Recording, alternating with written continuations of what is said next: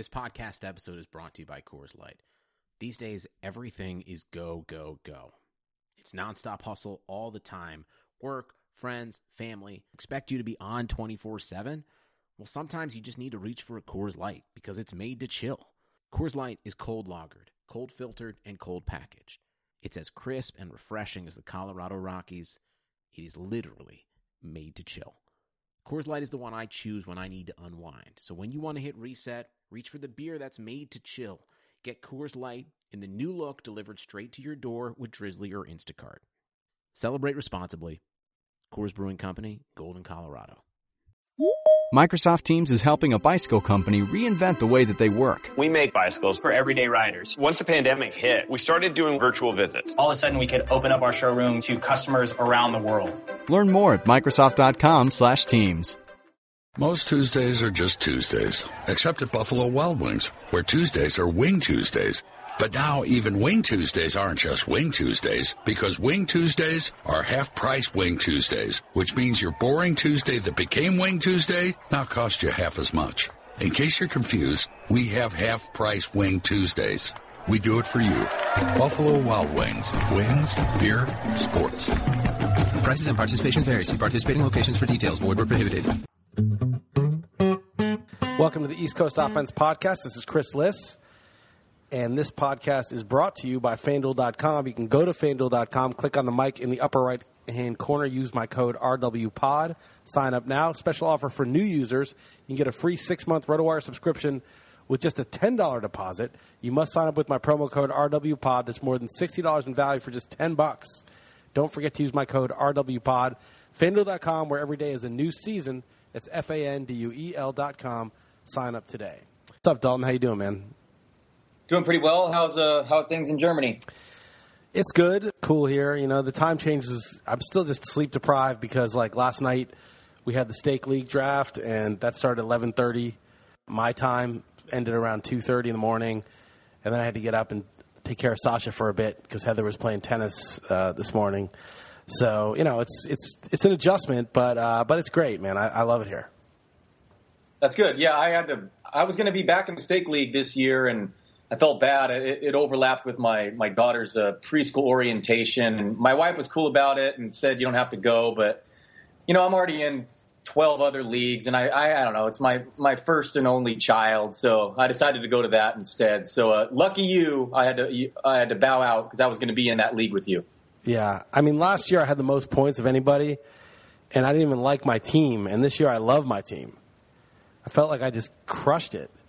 One thing that changed, it went from 16 to 14 teams, and there's no flex. So you're in a 14-team league. It's 2 running backs, 3 receivers, no flex. All of a sudden, it's not really that deep, that league. 16-team league is deep. 14, not so much. So I was really aggressive, and I just, you know, I paid up for David Johnson at like 42, Allen Robinson at like 42. Maybe David Johnson was 43. And then I got Brandon Cooks, and I got Drew Brees, and I got Jordan Reed, and I got Sterling Shepard. I just got pretty much everybody. Yeah, it sounds like a pretty good team for 14. Yeah, it's team like league. If you look at it like a draft, I'm like, okay, I got 2 first-round picks, right. You know, a second, a third, you know, like a 4th, 5th, and 6th, and a 7th, and good IDPs. It's like, yeah, my bench is kind of crappy, but you wouldn't trade. It's like you wouldn't trade a first-round pick for like 4 bench guys, right? That's basically what I did. If you look at an auction like a draft, like in the end, you just really want to get a bunch of first-round and second-round picks because you know you would never trade those lower picks for them, even all of them. Yeah, I mean, I could see like the Brad Evans league that you had you had a proxy auction for. You. It was a ton of roster spots, so I could see the argument for spreading the wealth. But that's why auctions are just so much better. I mean, you could buy 2 first rounders if you wanted to, 2 top 5 players, and then try to get a bunch of $1 players, or you could really try to spread the wealth and spread the risk. And it's just so much more strategy and more interesting auctions. Yeah, I mean, I like it both. I mean, the draft, there's a whole other thing you have to deal with and play the hand you're dealt, and there's a skill in that also. But the auctions are cool. It's just funny though because, in like labor or tout only leagues, I totally get the spread the risk because in those leagues, let's say you had Mike Trout okay, for $45 or whatever, and somebody was like, all right, well, I'll trade you for Mike Trout in an AL only league. I'll give you someone like Stephen Wright and Francisco Rodriguez and Nick Castellanos, assuming he was healthy, or 3 guys like that. Like, you might do that because you're like, all right, I get saves, I get a good pitcher, and I get most of the pop back, right? In an only league, it would make sense. Like, you might actually move Trout for 3 mid-level guys in a only league. But in a mixed league, you would never move Trout for those 3 guys, ever. Yeah, I mean, it's at bats and innings pitched are a legit commodity. I mean, you buy Trout for $45 or whatever, and that's might result in another player who gets 50 at bats. I mean, so you combine two guys who get 450 at bats, even if they're obviously on a per at bat base. Rate stats are worse, but just pure volume, it's night and day different between a shallow mixed league. Yeah, stars and scrubs versus spread the wealth, and there's not really equivalent of that in say football because there's no only leagues. But if it's really, really deep and a ton of roster spots like that aforementioned Team Huevos league, has like a super flex, you can start a quarterback and 2 other flexes. So 3 flexes added on with a 3 wide receiver, 2 running backs. So that was a little different, but still only a 12-team league. I still thought you should go after some stars. Exactly, right? So that's the example. So in a only league, you would maybe trade 3 players for Trout, like no problem. It's not those mid-level players are super valuable. They have real above replacement value. And then like a 15-team mixed league, you probably wouldn't trade those 3 guys you probably wouldn't trade Trout for 3 mid-level players. You'd probably just take your chances, although it would make a tiny bit of sense. And in the 12-team mixed league, you would never even think about trading those Trout. You wouldn't even. Never. Yeah, you would need like 3 second-round picks for. You'd need like Chris Sale and Corey Seager for Trout or something. You need like 2 second-round. You need like legitimate big-time value. And I think that, the Evans League is maybe like a 14-team baseball league or a 15-teamer. And most football leagues that we're in with auctions are like 12-teamers. They're pretty shallow. Even the Stopa League, it's really the 2 tight ends. They're still like tight ends for $2. Antonio Gates went for $2 in that league, right? And there's always QBs. Everybody has at least 2 or 3. Did he really? I feel, oh man, I'm frustrated if that's the case. Yeah, really? He went for $2? $2 in that league. I think it was before like people started talking him up and realizing he's going to be one of the main weapons. But anyway, so most of these auctions, it's just like, go get some stars. And never, I just think it's a terrible waste of money to spend on the mid-level guys because football is it changes so much year to year, and you're going to spend on like Ryan Matthews hoping that he's going to hold down the job. Guys like that come and go. But Adrian Peterson, and I'm not even a Peterson guy, he's not going to lose the job. Le'Veon Bell, when he comes back, if he doesn't smoke weed again or get hurt, he's not going to lose the job. You even know, guys like Mark Ingram, if he's healthy, is pretty much not going to lose the job. But you start getting down to the mid-tier guys, and it's just stupid to spend a lot of money on them. You're just so much better off just getting 3 or 4 studs and then just spreading the money around to fill in your roster. No, it's so true. I mean, of course, baseball players also have players coming out of nowhere that are very valuable, of course. But football, it's just drastically, it's to the extreme. There'll be a guy who's not on anyone's roster who becomes a starting running back tomorrow. A guy came out of nowhere every year who's legitimately a top 10 fantasy asset. Like from, the difference between last week and this week, that happens every year. And I handcuffed myself last year by doing the spread the wealth and the Stopa, and especially with just 4 bench spots or whatever it is. I cut myself off of those $1 flyers who could have just a ton of potential, and I made an active choice beforehand that I wasn't going to do that to myself, and I wanted guys I would have no problem cutting. The depth in a way actually hurt me because those middle tier guys, like you're saying. So I went very different. I bought Antonio Brown and Beckham Jr. So I certainly agree with you, and I do think you need to buy some stars. Whether that works or not, I just think fundamentally, strategically, that's the way to go. Yeah, and it's such a pleasure to do the auction this way. Like I was like, all right, I had David Johnson, I had Allen Robinson, I had Jordan Reed. I just bid 20 and he stuck, and I was like, wow, I got these guys, and then I got Cooks, and then I got Drew Brees who just stuck at 18, and I'm like, okay, I got D'Angelo Williams for $7 because I was bidding up the Le'Veon Bell guy, and he knew what I was doing. And even though he wanted him, he didn't want me to mess with him, so he just stopped. And then it was like, okay, I'll take him for $7 for 4 games and figure it out in 4 games what I'll do with that spot. I love this team, and I had like $30 left, and I was, one of the lowest on money, but it didn't matter. I'd already gotten my guys. And then I see all these guys with all this money bidding on the Jeremy Macklins and Emmanuel Sanders of the league, getting into these bidding wars, and I'm thinking, thank God I spent this money. Right, yeah. No, I have noticed through the 2 auctions I've been in that spending early is often beneficial because some people try. I try to be patient too, and I'm like, I'm going to clean house later. But what often happens is all it takes is one other person to do the same thing and have a hoarding money, and then you end up bidding on these guys. The timing of the auction. I bought T.Y. Hilton in the Team Huevos League for more money than Brandon Marshall, and I have Marshall ranked comfortably ahead of him. It's just the timing. I just messed up. I should have. If they had come opposite, I would have been happier. So, yeah, a lot of it has to do with timing and frankly, getting the guys you want and the stars early on, more often than not, seems to be the way to go. Yeah, and it's true that early on somehow, like people just it's weird because everybody has all their budget. So you think, okay, right. The beginning's where all the inflation's going to be. But everybody also has all the choice. So everybody can easily pass on a player that's not at an obvious bargain. And it's less obvious what a bargain is without the relative pricing. Now, once you've seen the top 5 running backs go, running back 6, you know what he should be priced relative to those guys. Right. So you have a lot of information now, and you could say, oh, I see. If he's 33 and those other guys are 38, then he's a bargain, and I can, I'll bid 33 or 34 or 35.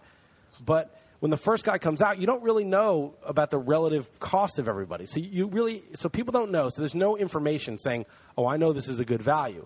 So people are hesitant. They don't have any relative basis from which to bid. And secondly, even though they have all their money, there's no guy that you have to get. There's so many good alternatives if you don't get him. So unless the guy's like criminally cheap, people are like, oh, okay, Allen Robinson's 37, 38. I don't want it. I'll let it go. And then later on, that same type of guy's going for 46, 47, and they realize, shit, that guy who got him at 38 got a steal.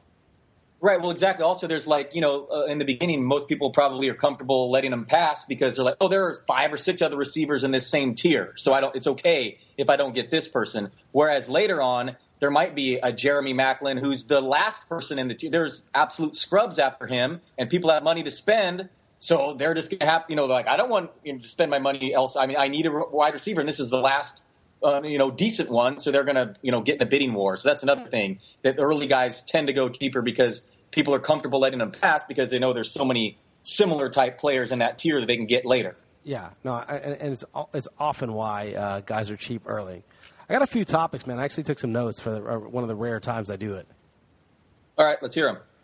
I wrote this tweet out, and people kind of were liking it because I think they thought it was funny. But basically, I said the strategy in fantasy football is to draft players with opportunities and skills in some order, and then just pay attention during the year. Like I almost feel like it doesn't matter who you get, because think about it this way: let's say we're all informed. We're not going to take Cam Newton in round 2 or something like that now. So you're going to get somebody, right? It doesn't really matter. If you get a 95 on the test or an 85 on the test, the draft these days is maybe 25% of your success, if that, because there's so much turnover and the pickups are huge and trades and who you start each week and just dumb luck on, if you win a game or lose a game by a point or win by 50, guy gets hurt, first quarter, your quarterback goes down, whatever. If your draft is like 25%, and the difference between getting an 85 on the test and a 95 on the test is like 2.5%. As long as you're a competent drafter, like you're not taking a quarterback in the second round, the difference between doing a competent job and a great job is like 2.5% of the entire year. It doesn't matter who you get. It's like you just draft players with opportunities and skills in some order, and then after you do that, you just pay attention each week on waivers and what's going on. Everyone's arguing over you should take this guy here. Oh, no, I don't like this guy. I like that guy. Oh, I like Amari Cooper. No, I like T.Y. Hilton. Just draft one of them. It doesn't matter. It's the second round. It's PPR, 3 receivers. You get Cooper. Okay, I'll take Hilton. Oh, you take Hilton? Okay, I'll take Cooper. Who gives a shit? Nobody knows. Draft players with opportunity and skills in some order and pay attention during the year. I almost feel like all the rest of the shit is just it's like splitting hairs. Yeah, I try to remain agnostic. Those are good examples. You said those receivers. I mean, you'd probably be fooling yourself if you really felt strongly one over the other, because who knows? I wish we could have more conviction, but the reality of the matter is that it's just simply not true. I totally agree with what you're saying. You just draft set of skills and the role in which you think that they will be, but so many variables, so many things can and will change. Let me ask you this, though, as far as following throughout the season, at least in mixed, say, baseball leagues, I'm all about like being aggressive early, especially like, say, a closer emerges. You know, you want them for 5 months as opposed to 2 months. That is obvious. And football have typically kind of been the same, but really with football is so much changes week to week. Assuming that you have the confidence you can make the playoffs, that's when you want to peak is the playoffs. And even if you pick up a starting running back in week 2, who knows if he's going to be starting in week 12? Should you save your fab more and be extra aggressive weeks 11, 12, 13 with the eye toward your fantasy playoffs? The Tim Hightowers is the obvious example, but so much changes in 2 weeks, let alone a month and 10 weeks in the NFL. Maybe the prudent move is to really save your fab. Well, I guess what you're saying is that guys are going to keep getting hurt all year. And so the guy that's going to be fresh when he comes in week 9 is the guy you want, not the guy who comes in week 2 and by the time it's week 9 he's already lost the job or gotten hurt himself. Right? So much more. You don't want Thomas Rawls, you want David Johnson. That's the point, right? By the time by the time you got to your playoffs, Thomas Rawls is already out for the year. Right? Whereas if you got David Johnson and you didn't blow all your money on Thomas Rawls, who was great, by the way, when he played, you would win the league rather, Thomas Rawls actually, or Tim Hightower or whatever. I don't really know. It's an interesting point. I just kind of think, a lot of those guys you get for free because nobody really knows they're going to even do well, some of them. A lot of the times you get David Johnson a couple weeks early, you're like, I can see the writing on the wall here. He got 4 carries. He did well. He caught 4 balls. Chris Johnson is banged up, whatever. I think a lot of the times you got to get these guys. I don't think it helps that much to hoard your fab and then just hope to get that one obvious guy because you have $100 left and nobody does. I think the better strategy is to spend your fab aggressively a week ahead. Always be a week ahead. Always get the guy for $10 that's going to be $60 the next week. You're going to waste a lot of 10s here and there, but I wouldn't wait for the thing that never comes. And sometimes the guy that everybody wants, the Charkandrick West, is good for like 1 week, and then somebody else takes over, splits carries with him. So I would really, I just think be aggressive all year. And you're going to need those wins early in the year. You're going to need those Thomas Rawls wins for 3 or 4 weeks to get to the playoffs. And I was talking about this with Jeff today. They're talking about the NFFC, and it's like, there's the regular season, but a lot of your entry fee goes to the overall $125,000 prize. And the question was, should you draft aggressively because you want to win the whole thing, or is that stupid? You just want to make the playoffs and then be the guy who got David Johnson and Tim Hightower a week before the playoffs, and because you drafted conservatively, you had a team that made the playoffs, and now you can use those pickups to win the whole thing. Yeah, that is a very good point. That the strategy does change in those overall type. I personally on those just aim to try to win my league because you are going to get a decent amount of money, and it's just such a crapshoot elsewhere. But that is an interesting point. And the other thing is it does matter. Like if you start out 0-3, you absolutely need to be really extra aggressive week 4 because, before you know it, your season could be over, assuming there isn't I always, personally in my home leagues, I like to make the last playoff spot come down to total points. But assuming it's just based off record, then you might need to be a little bit more aggressive early on if you're off to a slow start in the win-loss department. But, yeah, and also if you are aggressive early on, even if you're doing well, you could parlay that in a trade, in a non-NFFC league. But, yeah, that's an interesting point you bring up is the strategy as far as trying to go after that top overall prize. But a lot of those real big ones, there are so many people. I think just really you should just try to aim toward winning your league and then just see where the chips fall after that. Right. I think it would be one thing if the total prize were awarded on just whoever had the most overall points over 16 weeks and not like a playoff thing. Because in that case, then I think it would totally matter to be crazy aggressive and hope to catch Allen Robinson and Devonta Freeman and Cam Newton and Jordan Reed all on the same team with your nucleus of 3 successful first 3-round picks. That's how you'd win the whole thing. Whereas that's not how it works, though, right? All you got to do is get in and have a couple hot players for the playoffs.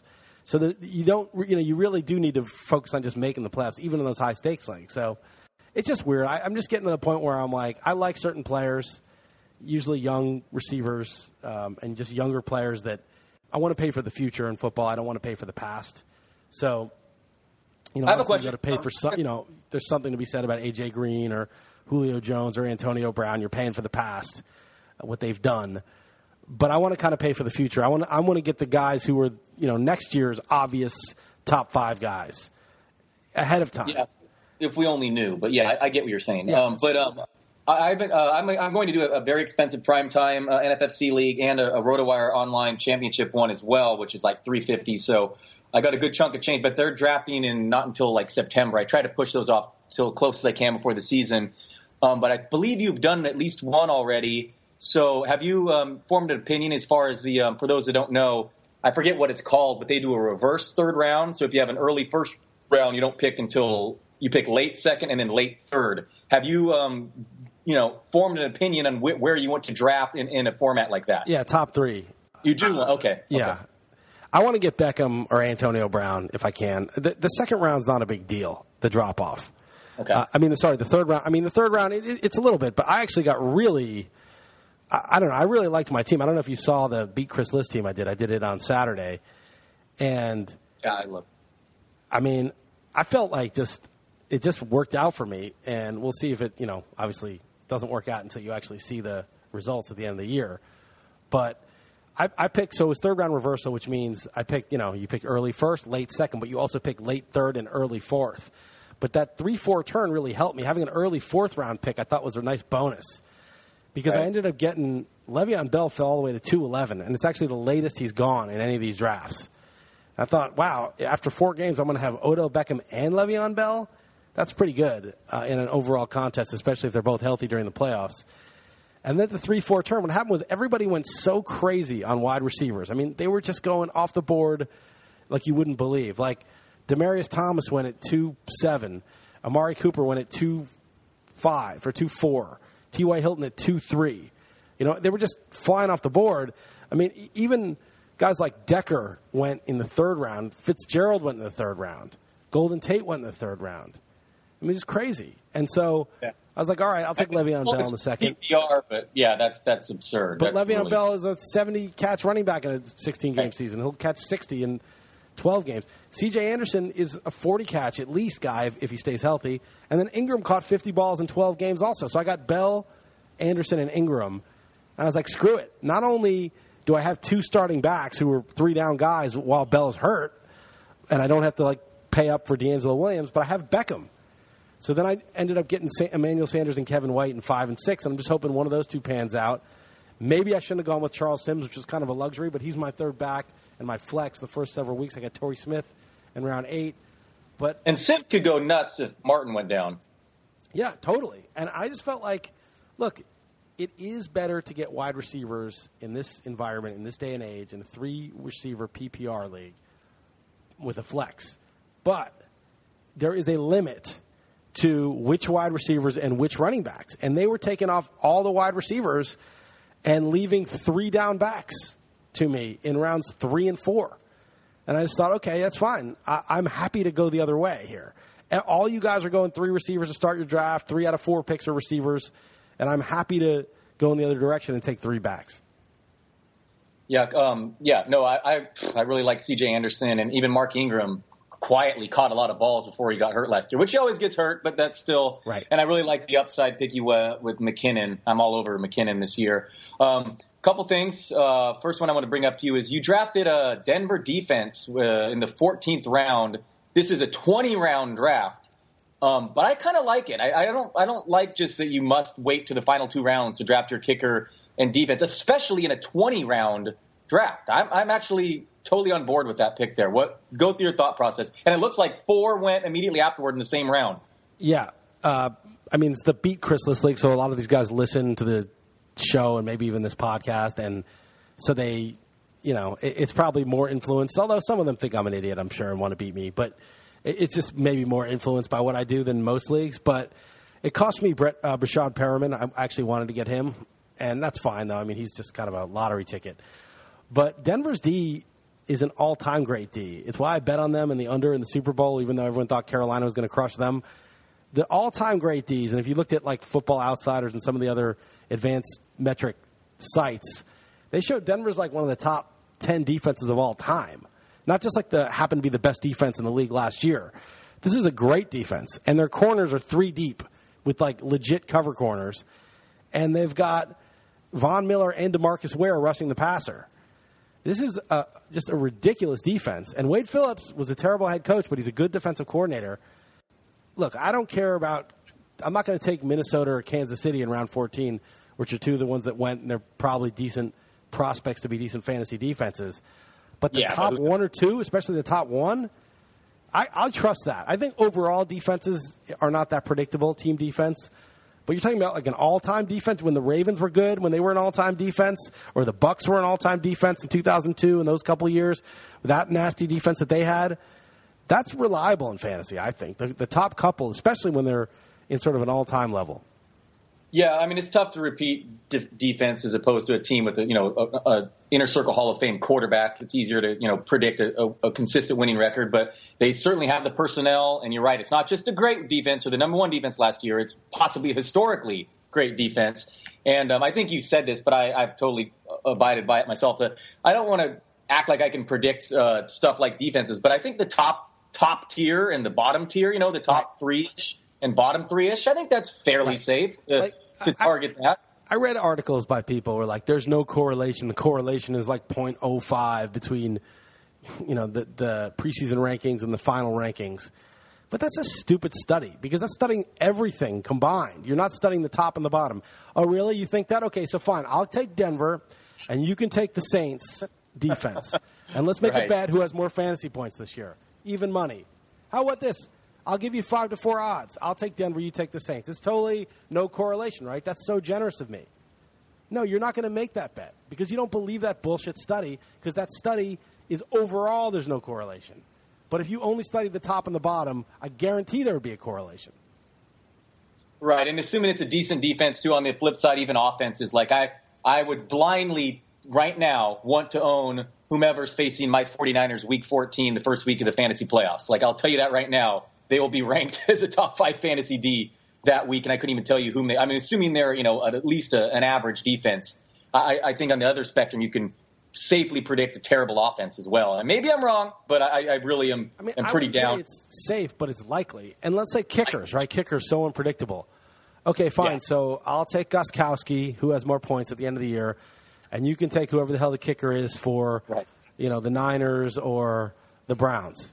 How about that? Who's going to get more total? It's like, obviously, you'll probably win if you take the field, obviously, but I would even give you 3 choices, versus I would take the field over 3 choices, but I'm just saying, like, at the extremes. No, I'm saying the field will beat Gostkowski, but you could pick 3 kickers, and I'm saying I would rather have the field than any 3 kickers to have the most points.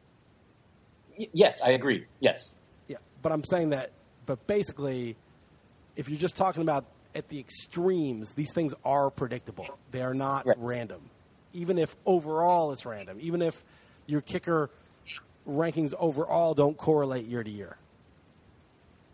Right. Yeah. No, I mean, you got Hauschka. So another thing as far as defenses go, and I've just been getting them in every league I'm in so far, is New England. I know they lost Chandler Jones and all that, but I mean, I project them to win another 11, 12 games this year, and they're coached so well. And I love defenses tied to playing ahead. I mean, it just is, and same with kickers on offenses that score a lot of points, like Gostkowski and Hauschka. So I've been ending up with New England, even if I don't know their personnel backward and forward. I just like trusting teams that are projected over, win-loss, a dozen wins. I think that's helpful. Yeah, I agree, but you should also like the Packers defense then too, right? And the Steelers defense. That's true. And that's a good point. That is a good point. I mean, because they're all projected for 10.5 wins, basically. Yeah, I actually like the Packers win a lot of games this year, but you're right. That they're not going to be probably not an elite defense. So that's a fair point. Let me ask you something that happened in that Team Huevos league. I actually just published an article like the day of or the day before talking about how Kelvin Benjamin is hasn't played in 20 months. His when he did play, it was 1 year in which he caught 50% reception rate, got 7.0 yards per target, now has better receivers around him, plays on a team that literally is the most run-heavy team in the NFL, and is coming off major knee surgery, and he's getting drafted as like the wide receiver 15. That just seems absurd to me. And I ended up buying him in this auction because he was $17, which made him like the number 25, 26 wide receiver, where I do have him ranked. Do you ever do that? Guys that you were like, are down on, but just the price, if the price totally changes based on what you've seen, then you're like, fine, I'll take him. Yeah, I price and force sometimes in that situation because I'm like, someone likes this guy. Right. I hate this guy. Danny Woodhead for $8 in the Stopa League. I got stuck with. I was like 8. Someone will go 9 because they think Danny Woodhead's like a 4th round pick, and it was a terrible buy for $8 in a league where it's only half PPR. So I got stuck with Woodhead. I don't like him at all. But sometimes I get stuck and I actually am happy with it. I'm fine with it. It happened with Breeze in the Stake League. I got him for 18. Got stuck and was like, okay, that's fine. I'm not a Breeze guy, but I had to draft Andy Dalton to play when Breeze is on the road because you really can't use Breeze on the road. If you look at Breeze's road numbers, he's like the 23rd or 24th best quarterback, maybe 25th. He's basically unusable. And then somebody just tweeted me that Breeze gets Denver and Seattle at home this year. So he may have 6 playable games. I may even use him against Seattle or Denver, but maybe not Denver. I don't know. I have to think about it. At home, it's a different thing. But Breeze may have 6 playable games. I may want to downgrade Breeze, actually. Yeah, that's interesting. I just moved him ahead of Roethlisberger to number 5 on my ranks just because Roethlisberger gets hurt every year. And, the past, what Breeze has done, it just seems safer, even though he's definitely not I'm also not a Breeze guy. He rarely, if ever, ends up on my fantasy team. But that's interesting, though. I didn't realize that he faces the two best defenses in the league at home. I know on the road it'd be fine. You just know to bench him, and it's not a big deal. But if in a way, you almost like that because I'm fine with rostering 2 quarterbacks. I mean, and then just playing. I mean, it's in a way better. The dominant Coors Field hitters. I kind of like guys at massive lefty splits in daily transaction leagues. You just get better production and then a replacement level as opposed to 60% both ways. So I kind of like that. Right. No, Breeze normally with 8 home games becomes peak Peyton Manning for those 8 games. And then the 8 other games you get, say, Andy Dalton or Ryan Tannehill or whoever the hell you want to pick up for that week. And you'll end up with like a top 3 quarterback almost guaranteed between the two, between just the average guy who gets you 12 to 13 touchdowns when Breeze isn't in your lineup and 2,000 yards. And then plus Breeze's 2,800 yards and 27 touchdowns. You add the 2 together, and you end up getting like the quarterback 3. It's just that it kind of sucks that he's got those 2. I didn't realize that he's playing those. And it's 2. funny you mentioned that. Who was the person that you hated the most after the auction in Stopa last year? Who was the person I hated the most? Oh, I hated Devonta Freeman. Yeah, I hated, and the same amount of money is $8. Yeah, I was gonna say, what if Danny Woodhead turns into the Devonta Freeman this year? That would be pretty crazy. But that would be very unlikely. But he could certainly catch as many passes. I just don't see him getting all the. He did get some goal line carries last year. He was a way better red zone runner, or even inside and than that would Melvin. Be sick. That would be really sick. And I've been hating on him. It's really weird, and we talked about this a little on the XM show today. But I feel really strong. I don't feel that strong, but I feel pretty strongly about a lot of players. Of course, injuries are always possible, but I really like Allen Robinson. I've warmed up to David Johnson to the point where I've just taken him everywhere now. Yeah. And I've got some other guys like Brandon Cooks I really like, and a few others. And I just think about in baseball, I was so sure Yasiel Puig was going to have a huge year. He came in shape. He seemed to have a good attitude. There was no issues coming in. The guy's a mega talent. He was 25, 26 years old. Everything was good. He was over his injuries. And it's just a reminder, just how, no matter how good you feel about any of these players, you really just have no idea. The people that put up the numbers he did at his age when he first came in the league are typically inner circle Hall of Famers. It was very. Maybe he battled hamstring injuries again, which he did to some extent. Yeah, but I think that might have been it. I think that he was. Whatever. It's easy to say in retrospect, but he did spend a couple stints on the DL. I think that he was playing through an injury, wasn't really himself, and then instead of just being mature enough to be yeah, I'm hurt, man. I got to just take a lot of time off and get better. I don't know. That's my explanation for it because, you own that talent when you're 22 and you put up that kind of year. And it just – I'm still going to go in on him next year, by the way. And Buxton. Brantley I never liked. Brantley was just because Stefani told me that he was going to be healthy by mid-April or May, and that it wasn't a hard injury to recover fully from once you're back. That's a one-time thing. But Puig and Buxton, I'm going to be back in on next year. Yeah, I mean, I would give you a hard time, but I was right there with you with Puig. I mean, I own him almost everywhere. I spent the same amount of money on him as I did Corey Seager and NL Labor, and one is not like the other. But I don't know about blaming it on injuries. First of all, injuries are a thing, and it's chronic hamstring with Puig. And secondly, it just seemed like performance just wasn't there even regardless of the injury. I'm kind of down on him, but maybe that's the time to buy him. He certainly will be at a discount next year. Baseball has been so weird. I mean, you have these guys like Melvin Upton, who's basically hitting himself out of the league, and then he's like putting up big numbers. Will Myers, a failed prospect, putting up monster numbers. Okay, then you have Harper, who I was just going to say, what in the world do you make of Harper? Okay, so then you have Harper, who's like the greatest prospect of all time, putting up a Bonds-like season last year, starting out for 2 weeks, just like Bonds, and it was like, this guy's the greatest guy ever. Then they start walking him every time up. They just pitch around him. They don't pitch to him for like 2 weeks. And He's literally going like 0 for 0 with 4 walks. And then a couple weeks later, he just gets into a slump. They start pitching to him, and he never emerges from the slump, ever, to this point. And it's just, baseball is so fucked up. I don't know what's going on. Maybe the roids are finally out of it, and there's like this weird fatigue setting in with the muscles, or I don't know what's going on. But I've never seen more guys come from nowhere and more guys go back to nowhere, okay? You have Carlos Gomez, Bryce Harper, just falling apart completely, just completely collapsing. Justin Upton. These guys just pretty much in their prime or late prime or early prime, collapsing into nothing. And then you have guys like Jonathan VR having a ridiculous season, and Eduardo Nunez having a ridiculous season. And, Will Myers was a prospect. And so that's why I think Puig could be like, couple years in the wilderness and he's back.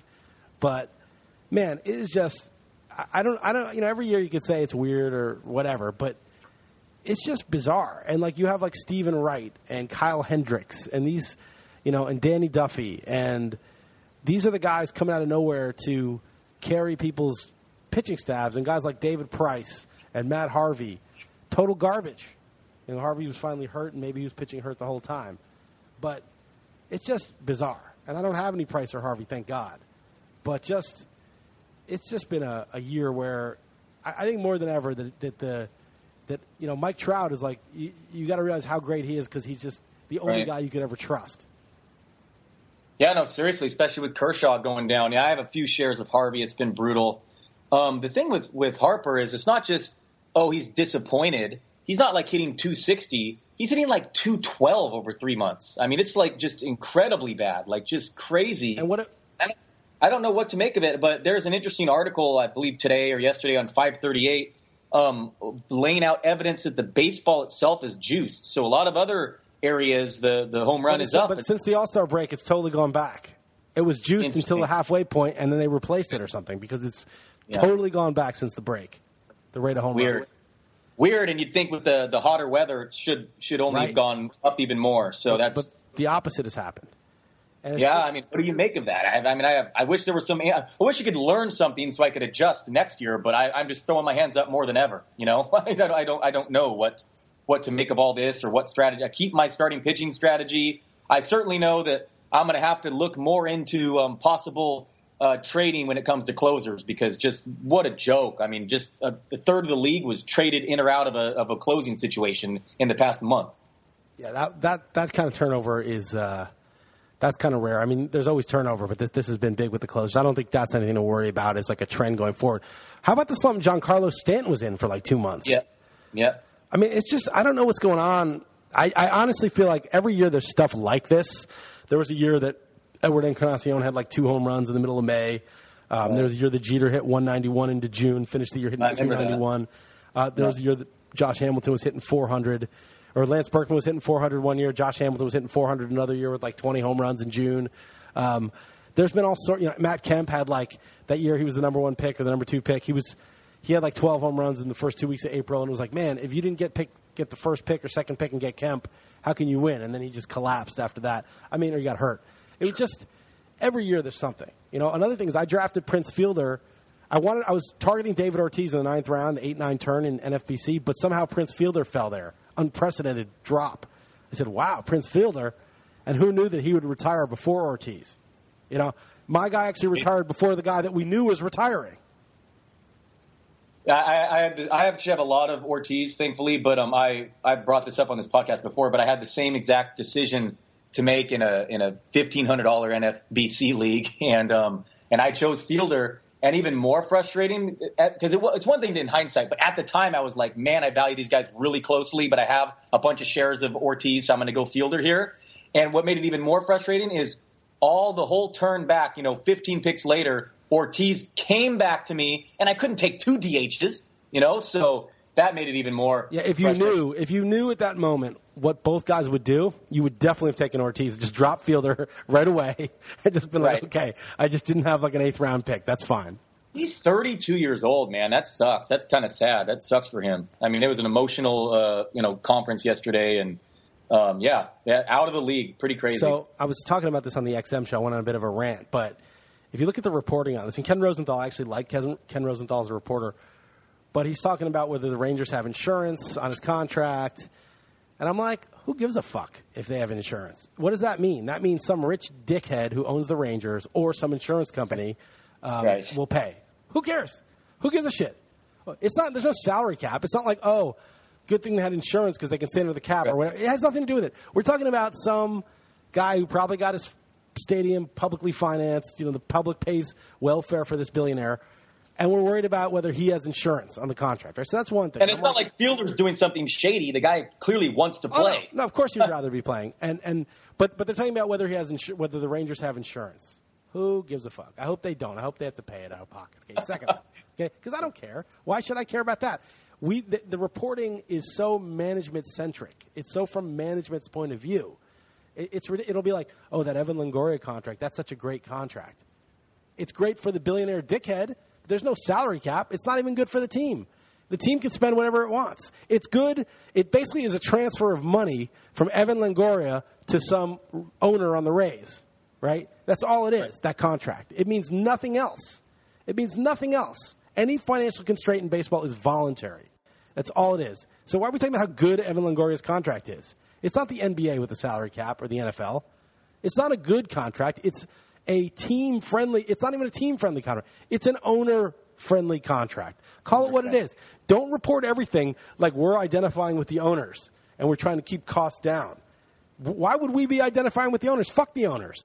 Fuck the owners. The owners are the ones raising the prices on the tickets. They're the enemy, okay? They're not your buddy. They're not your buddy. Let's report it from the point of view of the fans or the player. Okay. Secondly, this guy Ed Werder on ESPN – okay, he's one of the ESPN guys. I think everyone knows who Ed Werder is. What's that? I think people know who Ed Werder is. I know the name. I don't really know who he is. But he's a Cowboys mouthpiece. Okay. So he tweeted out, the Dallas police and firefighters are struggling to raise money for something or other, their pension or something, legitimate that they need to pay expenses. And yet Fielder's getting $24 million a year to do nothing. And it's like, dude, you could also have said something like, he didn't say it exactly like that actually, but he said that was the effect of it. But you could also say, wow, if the Rangers can throw $24 million at Fielder for nothing, they could probably throw $24 million toward these pensions of the guys that protect them in their community. If owner X, I don't even know what the owner's name is. They have a couple owners, I think, the Rangers, can spend $24 million on that, he could probably spend $24 million on his community. Like that. You could look at it like that just as well. Why is it on Fielder? And as you said, Fielder wants to play. This is a medical. It's a medical necessity that he's retiring. He's badly injured in his neck. Second neck fusion. He has a neck brace, crying at his his conference yesterday, or his retirement deal. I mean, it's very bizarre to me how the public always does shit on the players making the money. I mean, I guess it's easier they're playing a game or whatever, but I mean, it's very simple economic supply and demand. They're getting paid this because they're earning more for the owner. I mean, they wouldn't be paying these contracts if these guys are smart how they made their money, and they wouldn't be dishing out these contracts that continue to get bigger if they weren't making more money overall. And it's the owner, and it's just, I guess, just because they're hidden behind, no one can, there's not a lot of faces you can put with the ownership, so it makes it easier. But it's not just that. It's because even Ken Rosenthal, who's a good reporter, but they report everything from the point of view of ownership. Right. And I've read about this, and a guy wrote a really great thing in some op-ed. This was during the McCain-Obama presidential race, and there was that like douchebag Joe the Plumber guy who's like, I'm Joe the Plumber, and I want to start a business, and you're going to tax me, and blah, blah, blah. If I make more than $250,000, I'm going to get taxed under your thing, whereas, McCain's not going to tax me. It was like Joe the Plumber. Remember that dude? Of course. He wasn't even a plumber. Right. It was all bullshit, right? But this guy wrote a really interesting op-ed, and I wish I remembered the name. But there's a philosopher, and this is not the guy who wrote the op-ed, and his name's John Rawls, and his whole thing is the veil of ignorance. And he says if you're going to make rules for society, what the tax rate should be, what kind of social safety net we should have, whoever's making all those rules, they should make them under a particular condition. And that condition is they should be behind the veil of ignorance. And the veil of ignorance is you don't know who you're going to be. We're going to draw straws after we make the rules. Okay? And, of course, more people are going to be poor because there's just more poor people, and fewer people are going to be rich, right? 99% of people are going to be in the 99%. Only 1% of the people are going to be in the 1%. But we don't know who's going to be who yet, okay? That comes later. First thing we got to do is make the rules. And you know that those rules would be pretty damn fair because you don't know where you're going to be, right? You don't know that you're going to be rich. If you're already rich and making the rules, you have a very lopsided incentive to make them favoring yourself. And, of course, it is the rich people who have the power and the lobbyists and stuff that make most of the rules, okay, even though everybody theoretically has a vote. So what this guy wrote after the Joe the Plumber bullshit is he said, the veil of ignorance is a really good way to look at it, of how to make the rules. He said, in America, we live in the veil of opulence, meaning not what would I do not knowing where I'd be, but we say, what would I do assuming I were rich? Okay? Assuming I was the rich guy, how would I want the rules to be? Even if you're not rich, you've been trained to think like this. So the idiot Joe the Plumber guy who doesn't make shit, who doesn't even have a business that makes money, is worried about theoretical, hypothetical taxes when he could be, being like, well, actually, I actually need some of this, unemployment insurance or whatever the hell he needs. So it's just funny that our reporting comes from like the veil of opulence. Okay, we're going to pretend we're owners now and look at all these issues from the ownership point of view. And it's like, but why? The owners are a very small minority of people that can own a baseball team. And why are we looking at it from their perspective? Why do we give a fuck? Yeah, that probably does shape, as I said, the general public always, giving a harder time to the player. Maybe that contributes to that. It certainly doesn't help. Yeah, there's that. And then obviously who's replaceable and who's not. Who gives a fuck what suit is in the, who owns the team? It's not even the GM who actually has some skills, a good GM like a Theo Epstein knows what he's doing. Right. Some fucking suit who owns the team. Maybe he's a smart manager and he hired good GM and good president of operations or whatever. But come on, man. If I give you a couple $2 billion and you buy a team, you're going to do just fine. It doesn't matter which one of us is running the fucking team. The irreplaceable guys are the guys on the field, right? It matters. If those guys don't play, there's nobody good enough at baseball to play. We don't care who's owning the goddamn team. It really makes no fucking difference.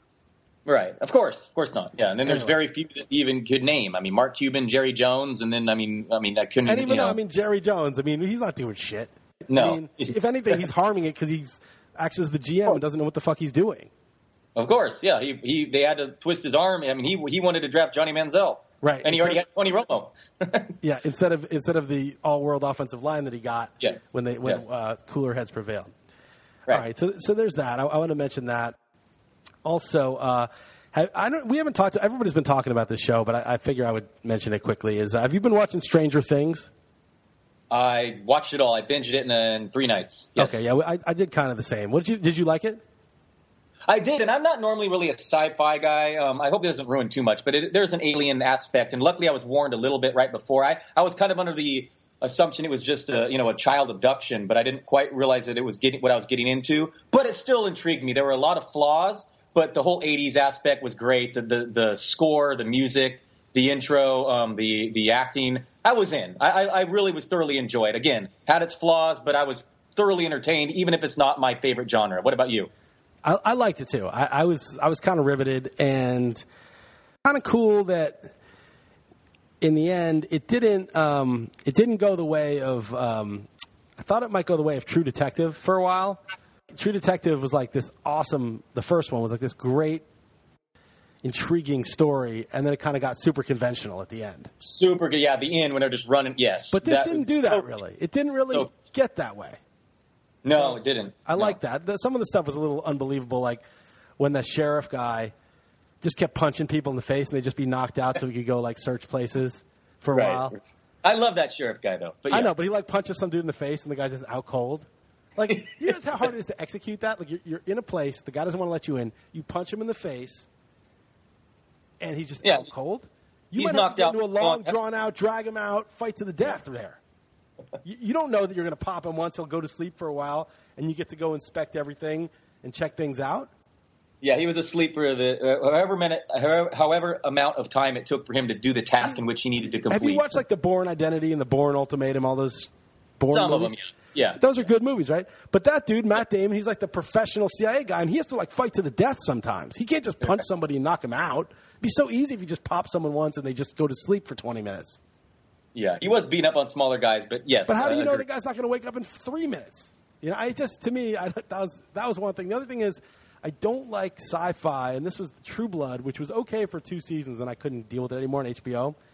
Me too. I gave up. Yeah, I really liked the first season or two. Yeah, even though I'm not a vampire guy, but yeah, I had to give up on that too. I gave up because the powers that people had just became completely ill-defined. So it's like even if there's a sci-fi, if it's like Game of Thrones or whatever the hell it is, you want to understand. Okay, like dragons can do this, and these people can do that. And this person can do this. And Game of Thrones has a little bit of an issue with this, too. Not, oh, shit, he can do this. Or what if I just do that? And it's just this random power that nobody to that point in the show ever had or knew about.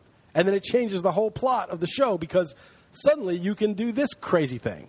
I don't like that. I don't like when suddenly, like they had the thing in, well, I don't want to give it away too much, but in that, like, bear trap thing, but that kind of worked. But then the other guys had those machine guns, and it didn't work. It's just like what works, what does. You know, you want to understand like what the physics of you want to understand the physics of the sci-fi world, basically. Yeah, you don't want to have change the rules midway through to fit the narrative in which they're trying to make that specific storyline change. I gotcha. Right, you're invested, like you drafted your PPR team. You're totally invested, and midway through, it's a non-PPR, and then. You know, or it just changes. Like you've invested in a certain idea of what's going on. Yeah, but that show was I would recommend it. It was good. Yeah, it was good. It was. Do you feel that? I mean, I kind of thought as a sequel to Vision Quest, it worked. Also, what do you think about that? Oh man, I don't even know that. You don't know Vision Quest? I mean, I've heard of it, but I can't Basically, claim that I remember Matthew Modine. He was like 17 or 18 years old, maybe 20 at most, and he was a high school wrestler. It's a good movie, actually. When I wrestled in high school. Oh, Matthew Modine's in it. You're saying? Oh, okay. Yeah, it's the sequel because Matthew, when he grows up to be that guy. Okay, all right. It's very sad. You would never think from Vision Quest that he would grow up to be the guy in Stranger Things. I have heard of that, to be clear, but no, I don't. Vision Quest, man, you're just before my time. I believe Vision Quest is a classic. It's a wrestling movie, man. All right, okay. And I always do that. You know, like Game of Thrones. Game of Thrones is actually a prequel to The Wire. Did you know that? Why is that? Because Littlefinger. Oh, right. Yeah, as he gets older and he realizes he decides to run for mayor of Baltimore in the future. Right. Nice. I like Carcetti. it. Littlefinger's Carcetti. I liked it when there's the same actor in 2 movies. You can look at them as like, what if he just became that? The Littlefinger Carcetti is it's a stretch, you know, but it is the same dude. All right, well, that's Beetlejuice. Maybe this is the Stranger Things, a sequel to Beetlejuice because Winona Ryder was a teenager. Exactly. I was looking at more of as a sequel to Vision Quest, but I could see it also as a sequel to Beetlejuice. Absolutely. Okay. All right. Hey, well, real quick, we're probably got to go soon, but a couple retirement was a theme, so I want to run two guys real quick by you. Have you seen the recent news that Ladarius Green may have to retire with recurring headaches? I didn't know if he'd have to retire, but I downgraded him because of the headache combined with the foot issue. So yeah, that would suck. That's something to pay attention to. But more importantly, what about your boy ARod? He's in the lineup tonight, I believe, hitting cleanup, DHing against a lefty, and then tomorrow, Friday night, his final game, ostensibly ever, certainly with the Yankees. And I kind of want to give you the platform here because, I mean, Joe Girardi's kind of being an ass here, saying that, it's not my job description to run a farewell tour. Isn't that exactly what you just did with Jeter all of last year and Mariano Rivera? And give me a break. He asked ARod asked to play third base tomorrow, and he said, no, I'm trying to win ball games. Like, who are you kidding with some of the players you're running out there? I mean, this just seems – I know it's whatever. His whole second half of his career, ARod's been shit on, so it's fitting that he goes out this way. I think we're a society where there's certain people that it's permissible to shit on. Like, we actually think that, like, we can totally destroy this person, this scapegoat in society. You know, you're supposed to be nice. You're not supposed to be a bully. And everyone's like, bullying's bad. It's very bad. But then they always pick this player that's the bad guy. And Bonds was the bad guy for a while. That people could shit on. And ARod's the perfect bad guy. He's a perfect bad guy for a few reasons. One is he's just socially inept. So he's not self-aware. I mean, he's already a punching bag, and then he's doing photo shoots where he's kissing himself in the mirror. Right. I mean, he's just he's not self-aware. Right. At least Bonds was kind of a dick, and he'll admit that as much himself these days. Yeah, Bonds was kind of a dick, but ARod, I don't think he's a dick. I just think he's just kind of a weird guy who's not weird in a funny, quirky, cool way. Right. He's weird in like a way that people would mock. ARod has not committed crimes. He's not a bad guy. He's not beat up women. He's not, embezzled money. He's not, I don't even think he's had a DUI. I mean, the guy's really done nothing. Took some roids like every fucking other person, and his first test was leaked illegally. He participated, I believe, in a voluntary thing just so baseball could get a gauge on it, and then somebody leaked that he did it. And I think he did it subsequently, too. But, I mean, ARod's not even a bad guy. I mean, the New York Post had this thing when he's at a strip club, and it said Stray Rod. He was just photographed at a strip club. I mean, big deal. This guy's basically done nothing illegal. He's not a criminal. He's not some sort of abuser. He's a dude who did some roids, was a great athlete, got crazy paid. He was the highest paid guy ever. And people resent that. But he was also a great player. And I just think it's really small time. And I think, if you look back historically, like at people like Joe Torre, who's supposedly so dignified, that like the fact in his book he threw ARod under the bus and sucked up to Jeter. And I don't know. Maybe people don't give a shit. But I feel like that shows like a small person. Like the Torre and Girardi are like, they're cowards. You know what I mean? Just like they're going to suck up to Jeter because everybody likes Jeter. And I know, Jeter was a great player and a good guy and deserves whatever, but he was also a cool guy. He knew how to handle the media. He had a good personality. He was likable. And so fine, he deserves what he got, but that's what I think about Joe Torre and Joe Girardi. And I never really liked those guys anyway. Joe Torre, for not bunting against Schilling is unforgivable, but he still has respect. And I just, I think ARod was one of the greatest players of all time, deserves to be honored as such, but I don't believe in that honoring the shit anyway. I mean, I think, so all that said, I kind of think, like, you could boo him or whatever anyway. Like, nobody's entitled to shit. Jeter, the fuck Boston was giving him a celebration? That was the stupidest fucking thing ever. If I'm Boston, I'd say, fuck you. We hate you. You're the enemy, okay? I don't care how great he is. You don't deserve some extra thing. You know what you get for being great? You get the adulation of your own home fans, and you get a huge amount of money and a huge amount of, celebrity and love from the game. You don't owe it extra. You don't owe an extra farewell tour. That shit started with Cal Ripken. That shit was fucking embarrassing. Yeah, I mean, it's Boston. It's funny you mentioned that because I know that he hit the ball out of, Arroyo's mitt or whatever, ARod, but they refuse to give him any sort of celebration, and it's literally his last game is in Fenway. I mean, it's not. The Red Sox shouldn't, though. The Red Sox shouldn't. The Red Sox have no obligation, but it was just. I understand. I agree. No, it was cowardly that they did it for Jeter. Right. But I'm just saying that was like in the middle of the year. Like, this is literally his last game, and they refused to do any acknowledgement.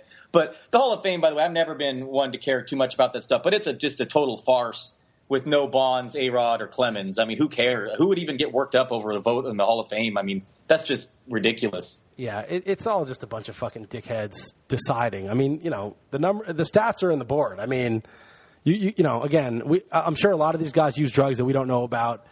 And it's just, I mean, the whole thing, it's Bud Selig's fault. I mean, if he wanted to crack down in 98 when those guys' heads were like beach balls and they were hitting 70 home runs after the strike that he was part of, he could have done it. And then he fucking scapegoats ARod, said ARod shamed the game. I mean, look, this is just like politics. It's just the same shit that you deal with. And it's obviously a disgrace. But people know. I think some people don't. There's like the fucking sheep that just say, ARod's a terrible guy. And then I said, well, what has he done that's so bad? And they're like, he lied to the public about using steroids. Who gives a fuck, right? Two, it's like, what did he actually do that's like really evil to harm somebody else? They couldn't come up with one thing. And yet, like, they hate him so much. You know who people love who's in the Hall of Fame? Kirby Puckett. Kirby Puckett was like sexually assaulting women before he died. People love that dude. I mean, it's just like there's no rhyme or reason to this shit. None at all. Yeah. Well, I'm glad we got to talk about that. I hope ARod hits 3 bombs tonight. I hope he does too. I actually like ARod. He's the reason they won the 2009 World Series, by the way. And people like to forget that, but it's actually true. Yeah, he had a monster postseason. All right, man. Is that it? Not much politics to talk about. The only politics thing I will say is Donald Trump is such a fucking idiot. Just shut the fuck up. Do you understand that Hillary Clinton just got busted for actually giving favors to people, like State Department favors, like appointments and meetings with people for people who donated to her foundation? Do you realize how corrupt that is to be the Secretary of State running the State Department and saying, hey, we'll do this government favors for you, for our rich donors to our foundation? That's the reason she had the email server. She didn't make a mistake. Oh, I didn't realize. Oh, I didn't know. No, she had no permission to do it. She never asked permission. She did it to avoid scrutiny for this kind of corruption that has now come out as a fact. Unfortunately, that shit is buried for a couple of reasons. One is because all these outlets are so cowardly, they don't want to report on her negative because they're so scared of Trump. And two, because he says the dumbest fucking thing, saying, oh, you Second Amendment people can solve this. Shut the fuck up. If you just didn't say a goddamn word, you'd probably be winning. There's scandal after scandal. She got busted for lying. Everybody knows that everything she does is corrupt, and yet you are such a moron. You cannot just shut your goddamn mouth for a month. And now he's going to get landslided, and all this corruption and all these neocons, these warmongers are flocking to Hillary. This is a disaster. It is a disaster. They are rehabbing the reputations of people who supported torture and aggressive war and the deaths of millions of people. And for what? Because this guy's such an idiot, he makes it so that nobody's even looking, that there's no scrutiny for her. She hasn't given a press conference in like 8 months. No one's ever asked her, like, what's up with the emails? What's going on with it? No one asked her because she hasn't given a press conference. She's running for president. She's the favorite. But that guy is such an idiot. Just shut the fuck up. Don't say anything for a month. But it's too late. I mean, we'll see. I may draw close again, but just don't be a fucking idiot. All you got to do is just be quiet for a bit. But that's what got him this far. Is he's incapable of being that way. So he's capable of shutting up. He just didn't realize there's scandals coming out about her. But it's not even the story. The story is his veiled threat, if you want to call it that. I mean, there's some reporting that he meant they can resist if someone goes to take their weapon. Whatever. I don't want to get into like the whatever. It was just a dumb thing to say, and it just became a story that blocked out a very legitimate story about corruption, about the person he's running against. But he, and it's terrible for the country because she should be under serious fire in terms of coverage and scrutiny and legitimate standards. And it's very bad for everybody else because he's such a moron and idiot that she gets a free pass with all this bad stuff. It's very bad if you're actually consider yourself a liberal or a Democrat or a left-leaning person or a person that cares about not just a small special interests. This is very bad that he is providing this sort of screen for her to take on all the heat. He's like the guy who's speeding at 110 miles an hour, and then you can go like 90 behind him because you're like, if there's a cop there, this is the guy getting pulled over. And that's what's happened in this election. So that's all I got to say about that. Yeah, fair enough. I think according to Nate Silver, she's getting more and more favored to win. But Nate Silver is fucking off base. You can't have Trump as he had Trump as a favorite 3 weeks ago. Yeah, I know. We've been over. He hasn't exactly. This guy Nassim Talib, who I read on Twitter, he's like, that is not probable. You can't have a guy up 53-47 and then down 40-60 a week later, then down 10-90 2 weeks later. That's not how that works. All you're doing is following the headlines.